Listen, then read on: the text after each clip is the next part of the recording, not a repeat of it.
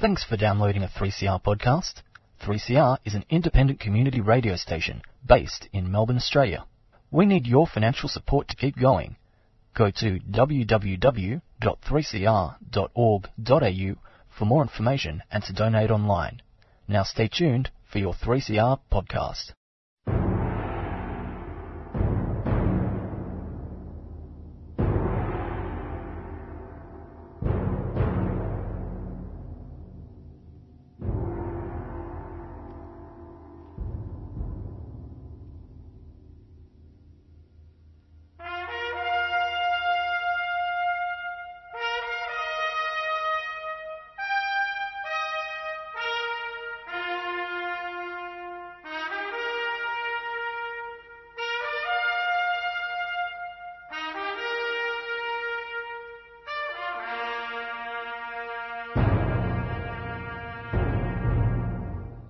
Welcome, ladies and gentlemen, to the Dogs program here on 3CR 855 on the AM dial and broadcast on the WWWs. It's just me, myself, Rob and Dale in the studio today. Jean's off doing other things. She'll be back next week, of course. But until then, we're going to indulge in a little bit of, a little bit of manufacturing analysis. I'm going to talk about sausages. When sausages taste good, no one really cares how they're made. When sausages taste rubbish, everyone wants to know what's going on. And education funding and the education debate in Australia is like a sausage that's gone off in the sun. It's a mess. It's a huge mess, and it's a problem. So first of all, I'm going to describe one very particular and interesting way that no one's talking about, that Australian education has really stuffed it up. It stuffed it up on the world stage, and it's continuing to stuff it up. The way, of course, Australian education is being stuffed up is that there's a very basic principle in the 21st century, that if you want to be amongst a bunch of people who are going to succeed in the world as it continues forward, the people you want to hang out with want to be basically educated. They want to know how to be creative, have the resources to be creative, and actually have the intellectual capacity to see through their creative impulses, either as an individual, as a group, or indeed as an economy, or indeed as a country. Education is the way that you create the greatest possible resource or the greatest possible powerful resource from the materials you have available. Materials, of course, are what we call people. People, well educated, have a greater capacity to survive and thrive in the 21st century. The larger the number of people you educate to the highest possible standard is of the greatest possible benefit for any group, be it just a couple of people, be it a group of people, be it your family, or indeed be it your country, or indeed be it the whole planet. Now, in Australia today, amongst all the OECD countries, that is the countries who've gone through the process of being poor and are now considering themselves developed or developing in the world and have, in comparative terms, much more wealth than anyone else. Of all those countries, of which Australia, luckily enough, is one, of all those countries, many of them are pursuing to educate the largest number of people in their countries to the highest possible standard. And there's a measure of this. The measure of how well you're doing is what's called a measure of social equity. If you live in a country where a poor person, no matter how clever they are, but if you are a poor person in a country and you are prevented from getting a good education, that is not only just inequitable, but it's bloody stupid. And so they have these measures of educational equity. The higher the fairness in terms of a child's education relating to that child's background, the higher that measure, basically, the more prosperous a country is and is likely to continue to be. Now, the OECD, the Organisation of Economic, basically the people who say what's going on between countries, the OECD has come out with a report, and the report's damning of one particular country, and that country is Australia. Because Australia, going from one of the most equitable countries when it comes to education, that is, it didn't matter how much your parents earned back at the end of the Second World War in relation to your potential for education, to now Australia in 2018 being in a much more parlous situation. And I think when we talk about sausages, This is why the sausage in Australia stinks. This is why people are now jumping up and down about what on earth is going on inside Australia, what's going on inside the factory when it comes to education and how it's indeed produced. And I'm going to hang on for, just hold on to that thought for a moment. And after the break, I'm going to get Dale to outline what Trevor Cobbold has written about this particular subject, about how Australia, a wealthy country, is de-educating its poor people. 3CR will be broadcasting live from the steps of the Victorian Parliament House in support of Defend and Extend Public Housing's 10-day vigil. Public housing, everybody's business. Join the Anarchist World this week at Parliament House, 10 a.m. to 11 a.m. on 2 Wednesdays, the 14th and 21st of November. And yes, there is more. Also join Talk Back with Attitude at Parliament House, 10 to 11 a.m, Thursday the 15th and the 22nd of November. Make public housing a significant issue for the forthcoming state election. Join us for these live broadcasts on the steps of the Victorian Parliament House.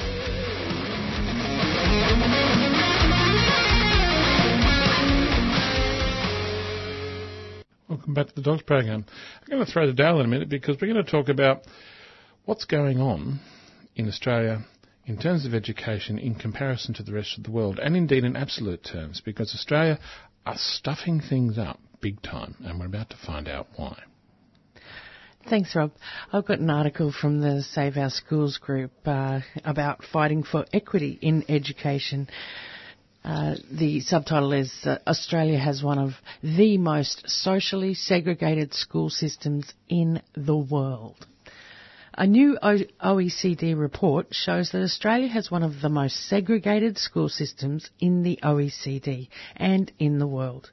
It also shows that Australia has the equal largest increase in social segregation in the OECD and the world since 2006.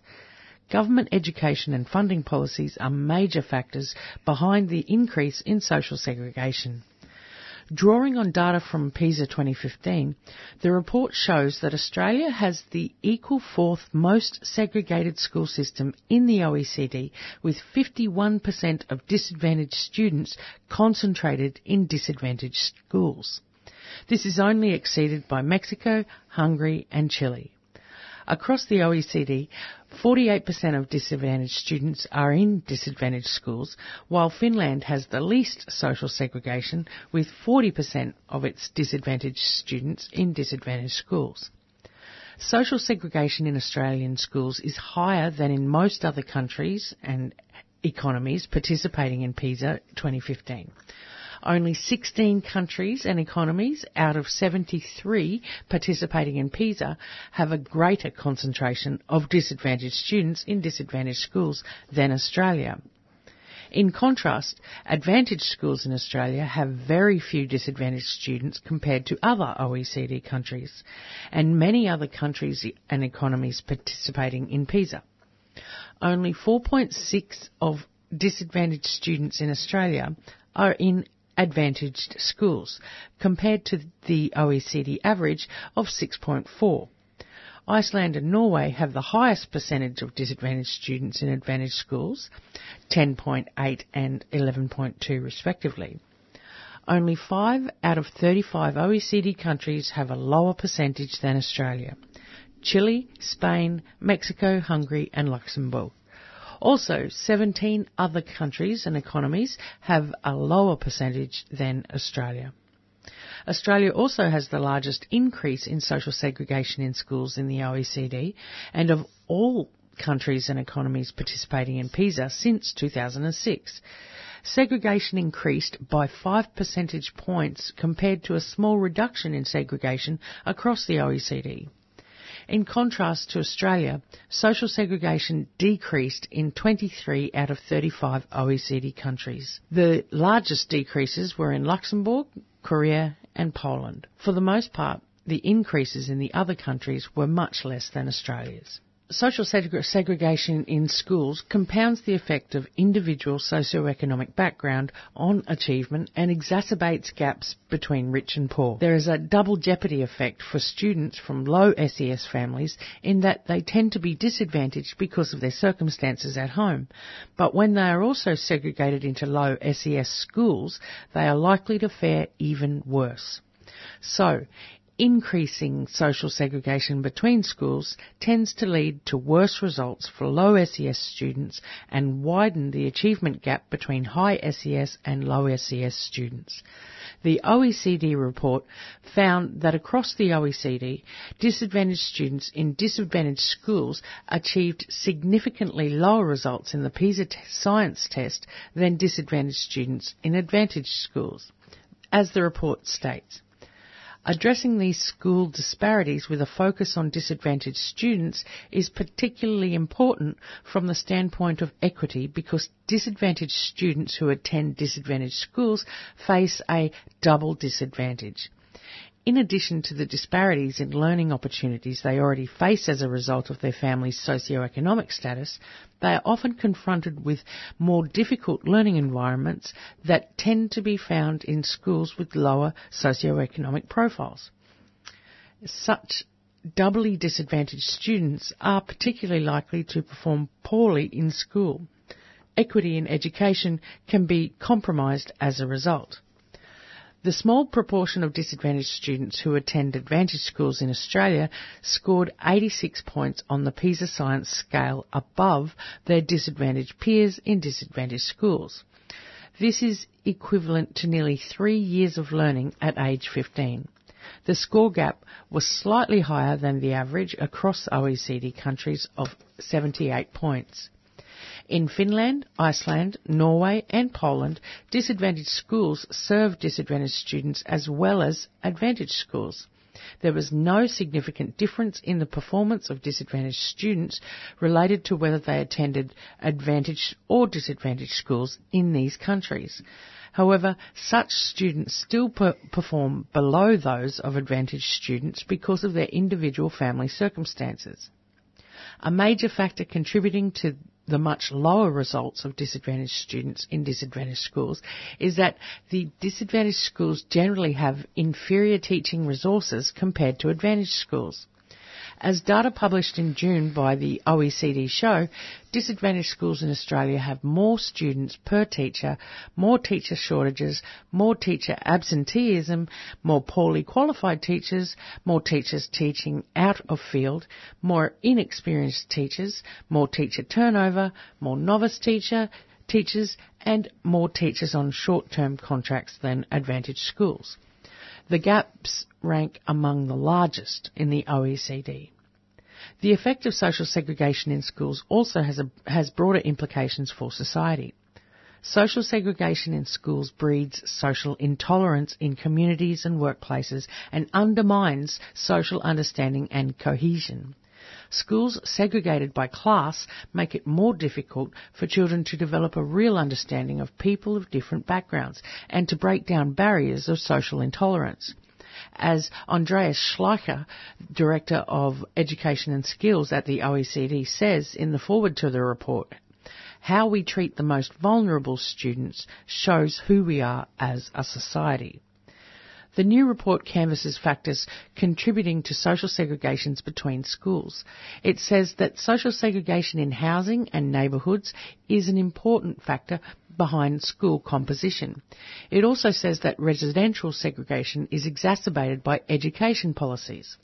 It notes that segregation is relatively uncommon in most of the Nordic countries because these countries have long championed social inclusion, cohesion and equality, both in schools and in society as a whole. School systems in these countries have tried to provide equal opportunities to all students by successively breaking down barriers related to geography, socioeconomic status, gender and immigrant background. Many other countries give priority to parent choice, and this can increase social segregation. Some school choice policies may increase school socioeconomic segregation as better educated and more motivated parents are more likely to take advantage of these policies. This results in the concentration of advantaged students in what are perceived to be the best schools, such segregation may be amplified if schools are allowed to select students on the basis of either academic and or financial criteria, for instance through school fees. Many studies over the past 20 years have shown that more choice leads to greater social segregation in schools. For example, a review of school choice policies in the OECD countries conducted by the OECD Secretariat included, in the last 25 years, more than 2/3 of OECD countries have increased school choice opportunities for parents. The empirical evidence reviewed here reveals that providing full parental school choices results in further student segregation between schools by ability, socioeconomic and ethnic background, and in greater inequities across education systems. This is the case in Australia, where education policies at the federal and state levels have long promoted choice and competition between schools across both the public and private sectors. Government funding policies have fostered the expansion of private schools and have denuded disadvantaged public schools of the resources they need to provide quality learning opportunities and outcomes for their students. The new OECD report says that countries should target additional resources towards disadvantaged students and schools and reduce concentration of disadvantaged students in schools. It is essential that disadvantaged students in all schools have the resources they need to succeed. This means that funding must be targeted in a way that equalises opportunities for learning and achievement. Schools with larger shares of disadvantaged students, therefore, will require additional investments in human and material resources, such as improvements to school infrastructure, teacher training and support, language development programs for minority students, tutoring and homework assistance services, extracurricular activities, and customised instructional programs to address the learning challenges particular to disadvantaged and minority students. Australia fails badly in this regard. While many individual disadvantaged schools implement special programs, overall these schools routinely have fewer teaching resources, fewer educational materials, and poorer quality physical infrastructure than advantaged schools, particularly private schools. The gaps are amongst the largest in the OECD. Some 95% of disadvantaged schools in Australia are public schools, yet state governments, which are primarily responsible for the funding of public schools, have cut their real inflation-adjusted funding since 2009. State governments must give priority to increasing funding for disadvantaged schools. This is the only way that disadvantaged public schools can acquire the human and material resources necessary to provide high-quality learning opportunities for their students. The federal government should also provide more support to disadvantaged public schools instead of limiting its funding of public schools to the arbitrary limit of 20% of their school resource standard, while cutting special deals with Catholic and independent schools worth millions, which are not based on need. You've got it. There it is. That's why the sausage stinks. Well, it's one of the reasons. Basically, if you're going to say that everyone's going to have unmitigated choice to opt themselves out of a public school system, you're basically strip mining the public system and leaving it to rot. You are choosing, and here's the word choice, you are choosing to separate out your children into the haves and the have-nots. The haves will be educated effectively, and the have-nots, well, the devil take the hindmost, as Jean would say. Who cares? Now, the thing is, in the 21st century, you must care. If you wish to survive in the 21st century, you must care that every child gets an opportunity to the best quality education, because that is the resource that your country will depend upon in the future.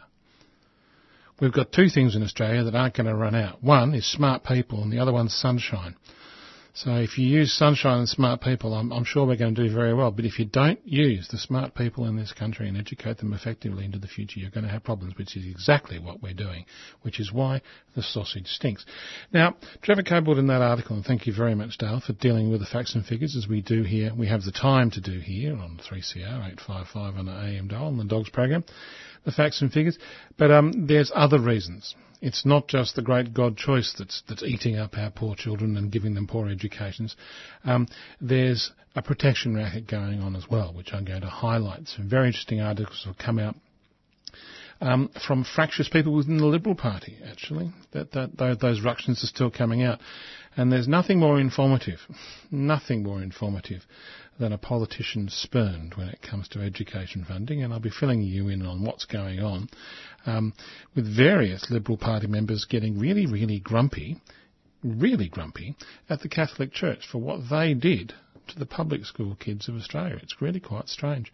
But we'll be doing that after a little bit of music.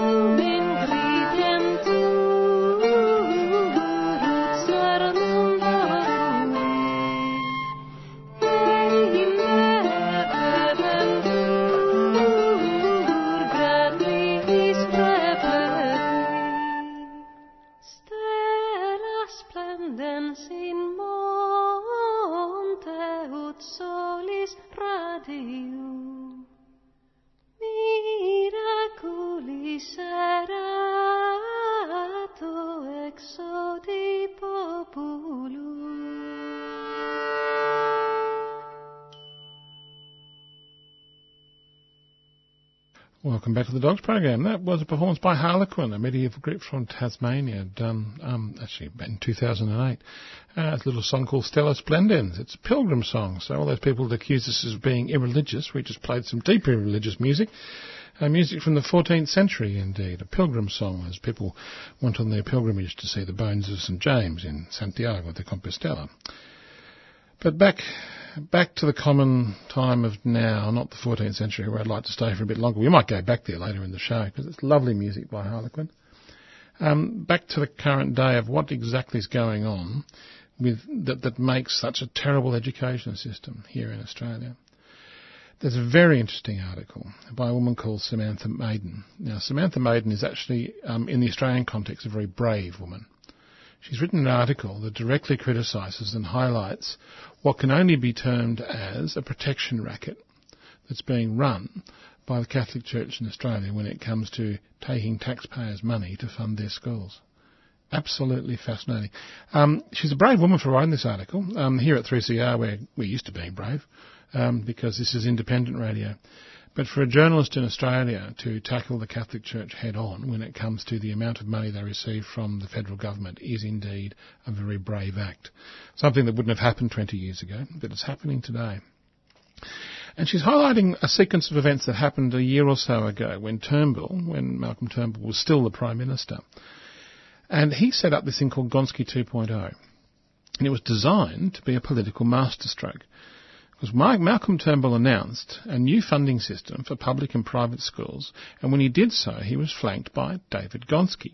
Now, David Gonski's surname is synonymous with Julia Gillard's original reform package, which was back in the early 2000s.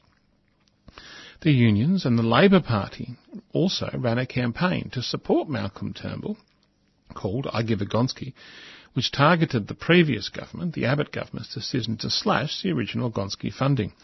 And it was working, and so Turnbull responded.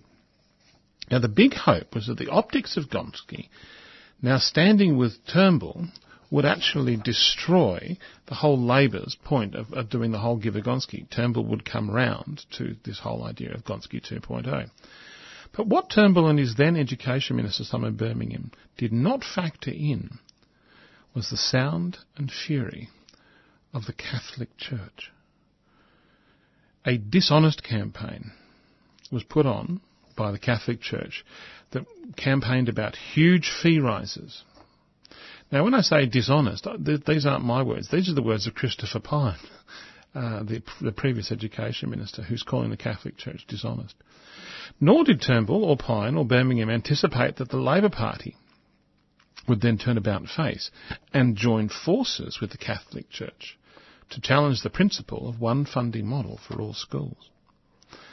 Despite the fact that Catholic schools would secure $88 billion over a decade, according to the government projections, the Catholics then said, that's not enough.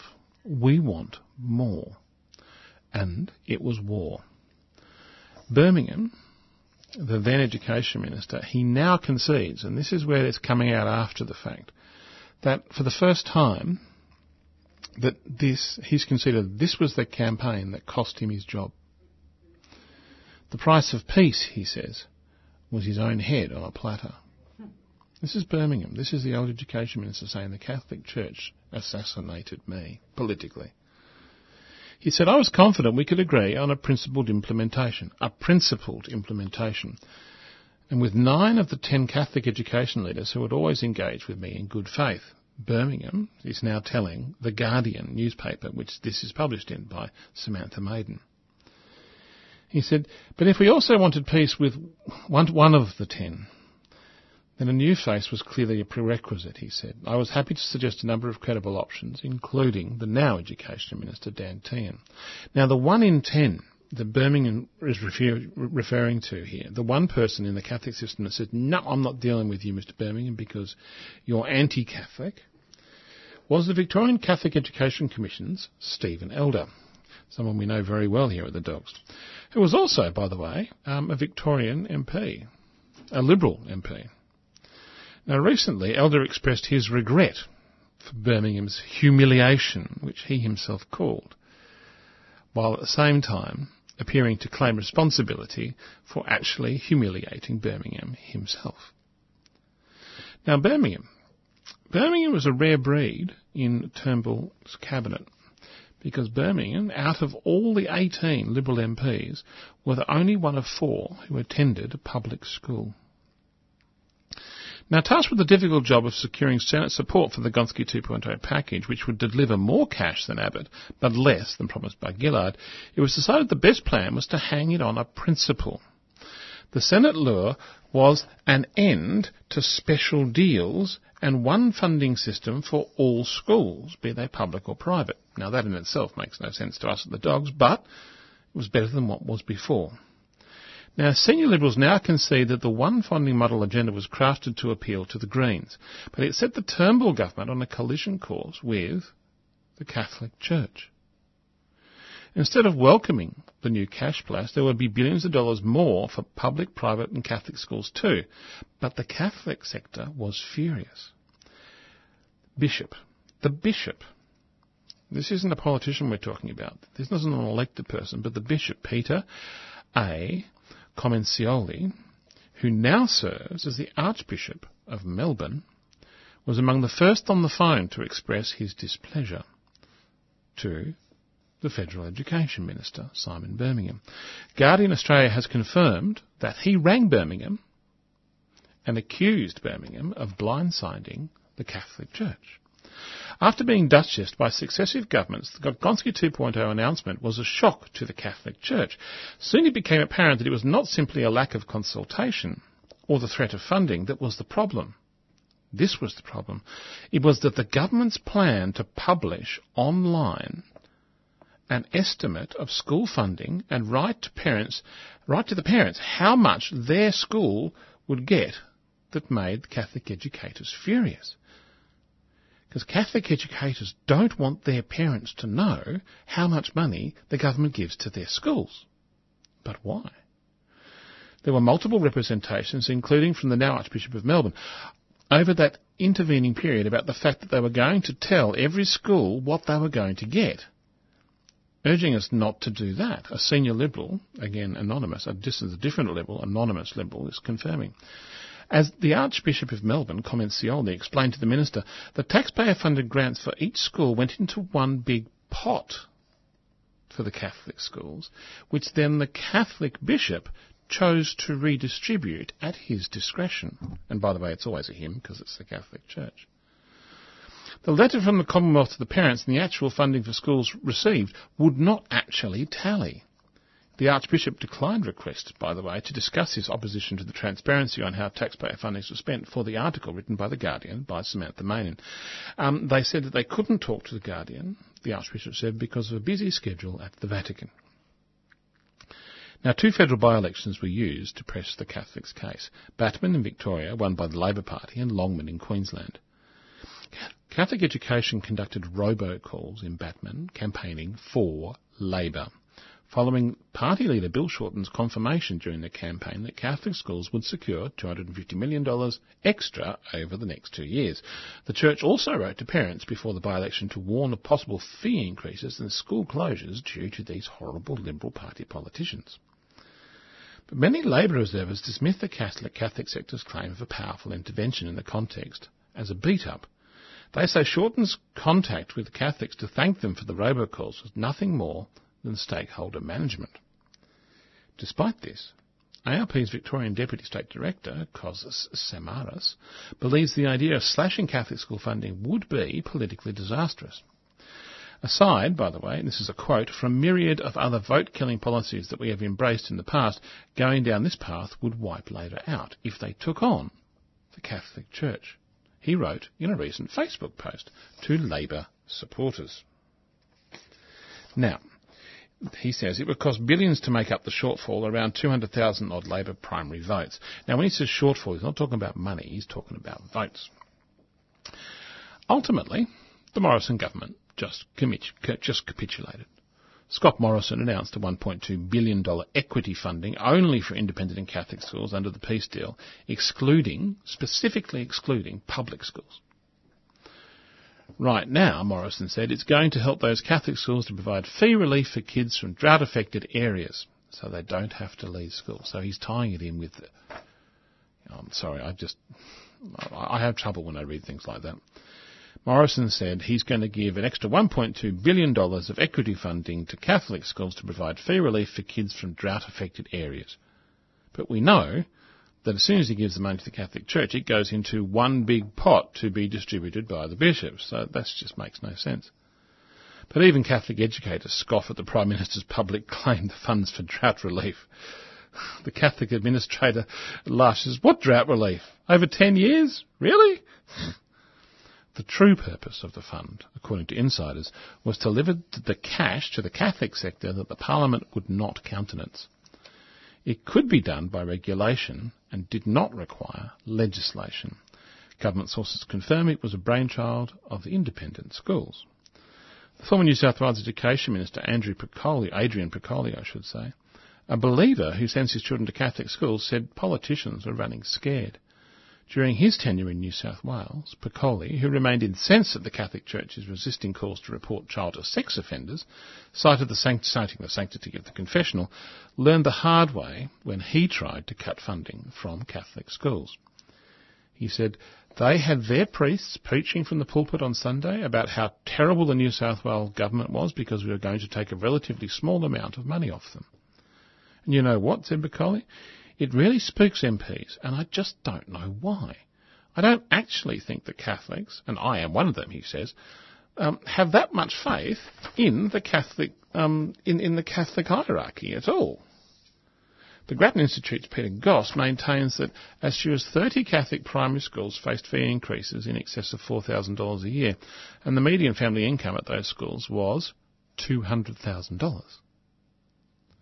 He says the Commonwealth has given Catholic schools, which educate about 20% of Australian children, 10 times what they needed to address fee relief. But Rox Fox, the Director of Catholic Education for Canberra and Goulburn, the hardest hit by the changes, says their complaints about the unfairness of the original needs-based funding model has been vindicated by changes to the new model using parents' tax data.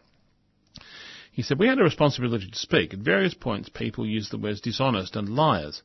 Pyne certainly said dishonest. Now, Mr Fox says, I personally take offence at that because we were never dishonest, we never lied, he says.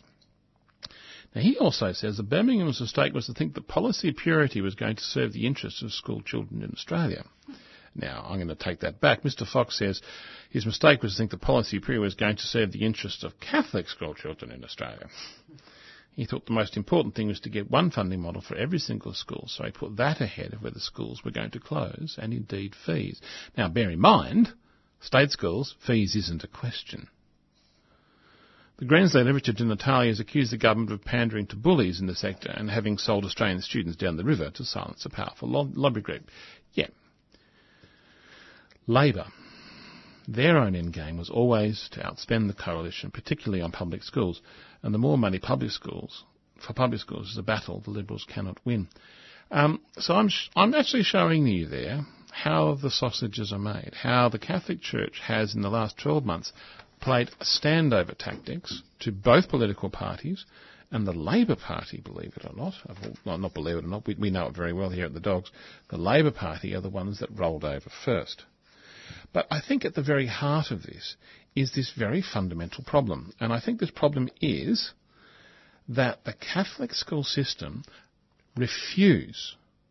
absolutely point blank refuse to allow the people of Australia to see how they spend the money given to them by the people of Australia. The people of Australia pay for the education of children in Catholic schools. But the Catholic hierarchy, which is the Church itself, will not allow the people of Australia to see how that money is spent.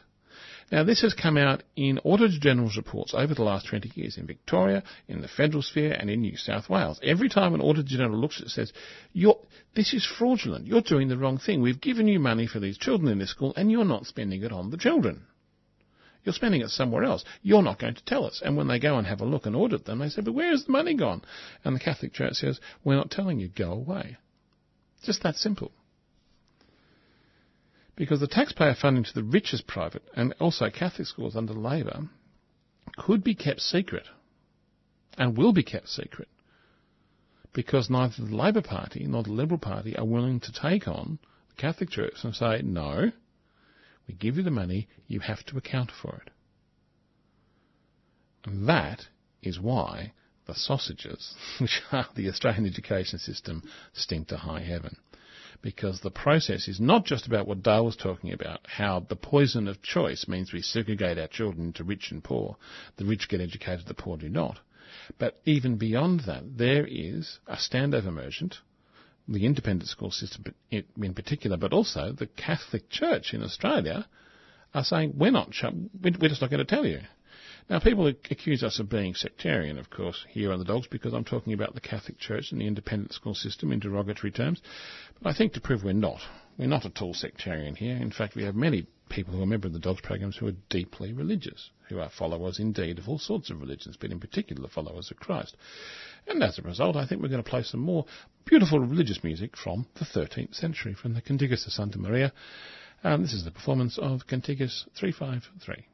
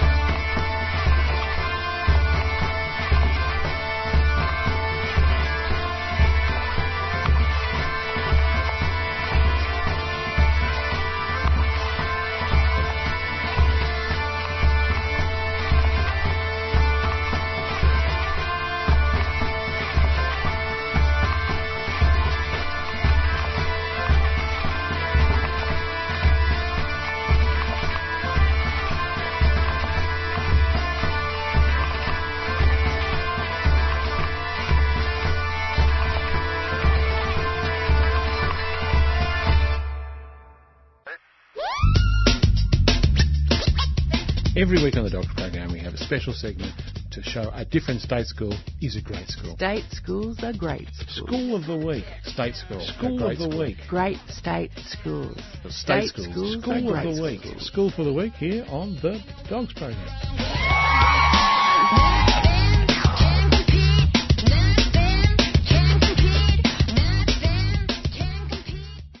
Oh, great state school. We're talking about doom and gloom and off sausages that have gone off in the sun and all that sort of stuff. And we talk about how in Australia, by definition, state schools are disadvantaged. But you know what? There's some great state schools out there. No question about it. And one of the great state schools, which I'm going to highlight actually this week, is down in a little place called Narre Warren. It's an outer suburb of Melbourne. And Narre Warren was in trouble.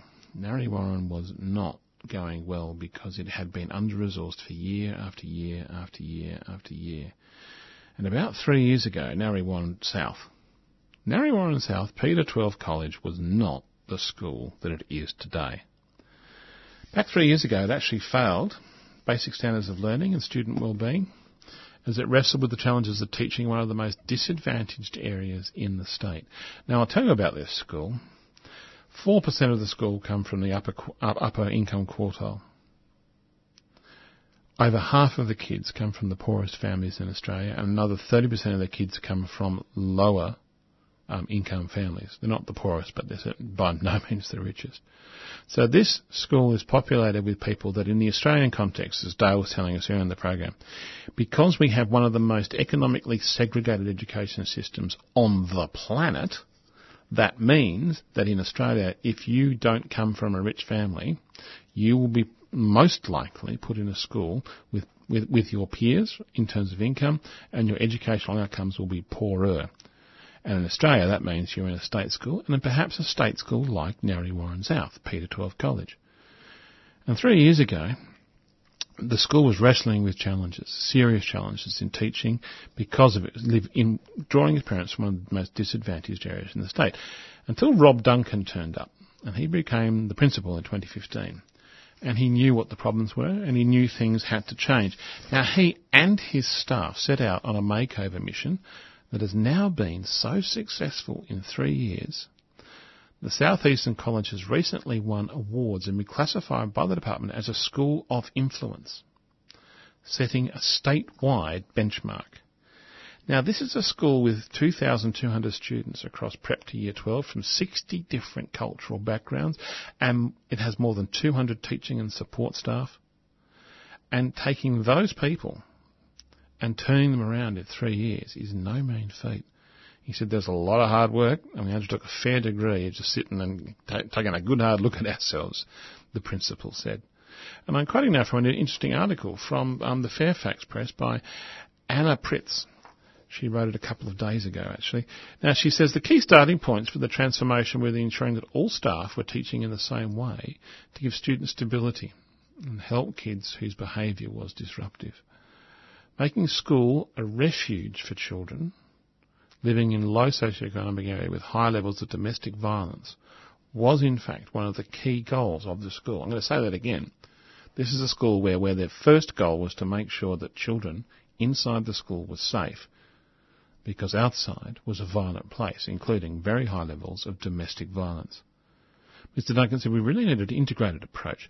For a lot of these kids, this is a safe place for them, where they come and they're in the school is someone who will advocate and champion them. These kids should not be defined, he says, by their postcode. He is disgusted by that idea, as I am myself. We are about an orderly learning environment where kids genuinely feel safe, where the teachers are in charge, and where there are consequences for disruptive behaviour, he says. To take a holistic approach to student welfare, the school built a $250,000 wellbeing centre which employs a psychologist, 2 counsellors, a youth worker and a speech pathologist. Mr. Duncan said the centre is to thank for the record upswing in students' improved attitude and feelings of connection to the school. The college receives $3.5 million in equity funding for social disadvantage from the state government each year, but many of its students coming from refugee, and migrant backgrounds. In year 3 alone, 60% of kids speak a language other than English at home. Now, 2018, 3 years after the rescue mission began, the NAPLAN scores are markedly improved. The attendance records are exemplary, staff are being headhunted by other schools, enrolments are up, and the zone boundaries being enforced for the first time because so many other people from outside say, what's going on there? I want to get my kid in. The school even took out 2 Victorian Education Excellence Awards just a couple of weeks ago, including the School Advancement Award. Now, he said the school hasn't always had a great reputation. It was very difficult in the early days. I felt an overwhelming sense of pride for not myself, but the families, the kids and the staff that are stuck with the place. Changing a school's fortunes is such a significant and requires an absolutely relentless effort. It was about a big ship turned around, he said. It required a lot of hard work from a lot of people.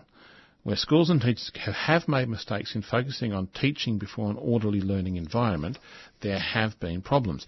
Now, they all worked together to focus on improving the classroom so the kids could pay attention and the teachers could feel confident that they could manage. I'm going to say that again. Focusing so the teachers could feel confident that they could manage. Anyone can do it if they stick to established preconditions for improvement first, but it's simply really hard. Now, let me tell you about this school. Let me tell you that this school is dealing with some of the roughest kids in the state, that come from some of the roughest backgrounds in the state, and they're putting all this extra money, but even including the extra money, do you know how much it costs to educate a child at this school? It costs, now bear in mind, this is P to 12, so to educate a kid to a gold standard in Australia, if you're in primary school, is about 12,000, secondary college is about 15.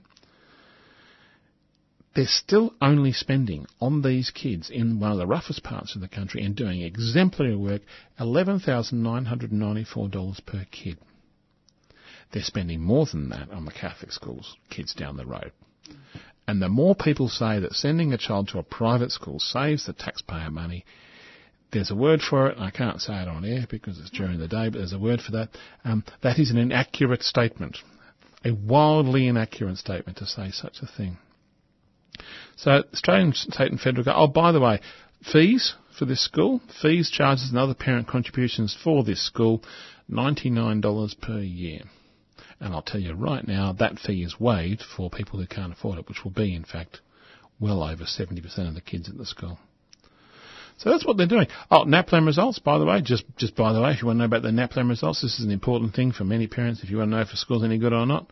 Compared to similar schools, this school is doing either well or excellently in comparison. Writing scores are all well above. Grammar scores, numeracy scores, spelling scores and reading scores all have, in one year or another, excellent results, well above the average for similar schools.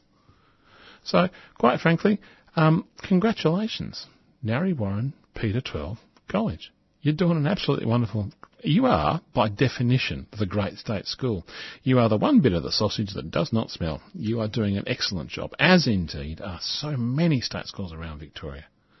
Now, if you want to let us know about a state school in your area that's going well, please do. You can just call up here at 3CR. I'll do the research. If you leave me a note, it's on 9419 8377. That's 9419 8377. We'll return just in a bit after these messages. For 10 days in November, Defend and Extend's Public Housing will be campaigning on the steps of Parliament House to make public housing an election issue. Public housing, everybody's business. Join us anytime from Wednesday the 14th of November, that's midday the 14th of November, to Saturday midnight the 24th of November, and put the spotlight on public housing this Victorian state election. Use Victoria's stamp duty revenue, approximately $6 billion plus per year, for public housing. House 1 million Victorians by 2029. Public housing, everybody's business. Join us. Bring tea, bring coffee, bring cakes, bring food, bring your musical instruments, and most important of all, bring yourself and your sleeping bag.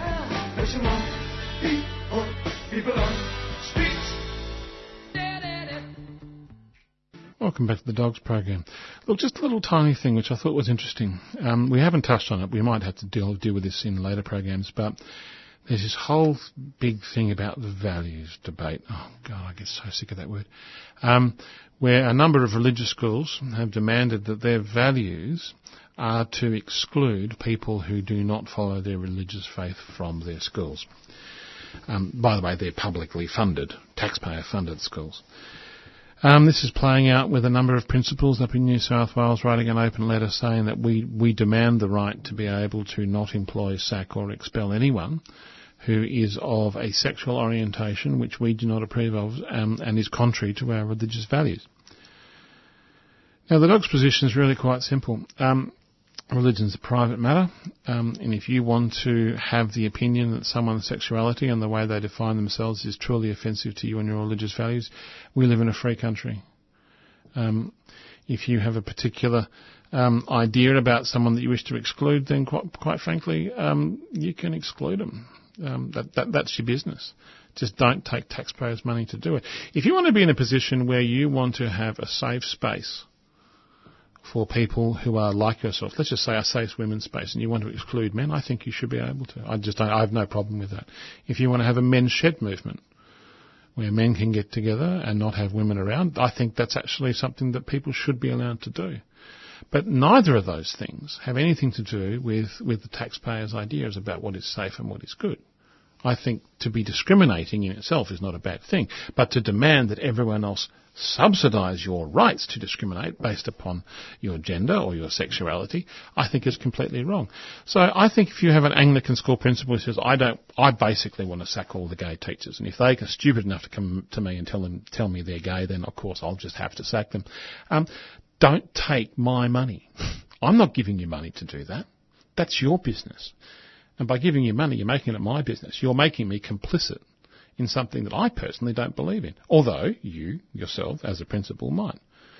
Now, this is playing out in all sorts of strange ways in New South Wales, because the principals have all come and said, we are deeply religious in our convictions and want to exclude people who have ideas that are offensive to our religion.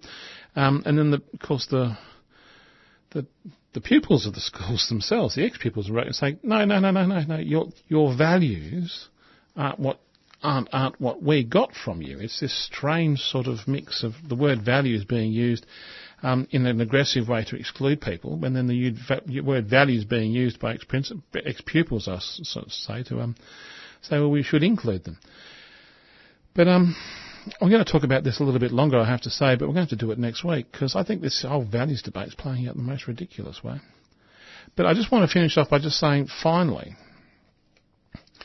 either a school values diversity, values equality and values equity, or it doesn't.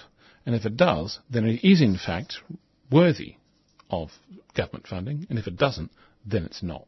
It's just that simple. But until next week, from myself, if you're interested in what we're talking about, you can get us at our website, www.adogs.info, www.adogs.info. But until next week, it's bye for now.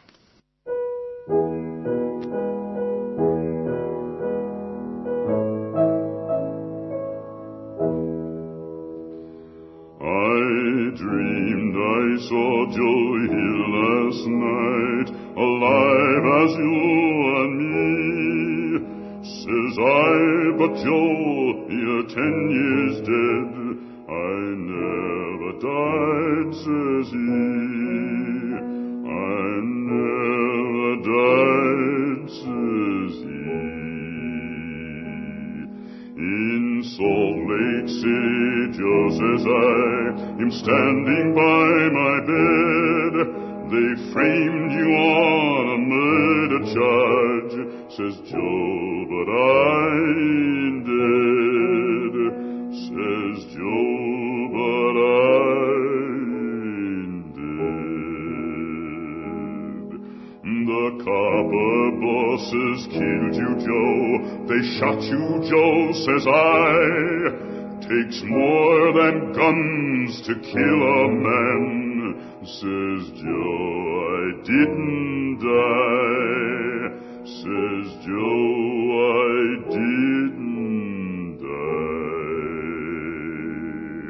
And standing there as big as life, and smiling with his eyes, says Joe, what they can never kill, went on to organize, went on to organize. From San Diego up to Maine, in every mine and mill, where workers strike and organize, it's there you'll find your Hill. It's there you'll find your Hill. I dreamed I saw Joe Hill last night,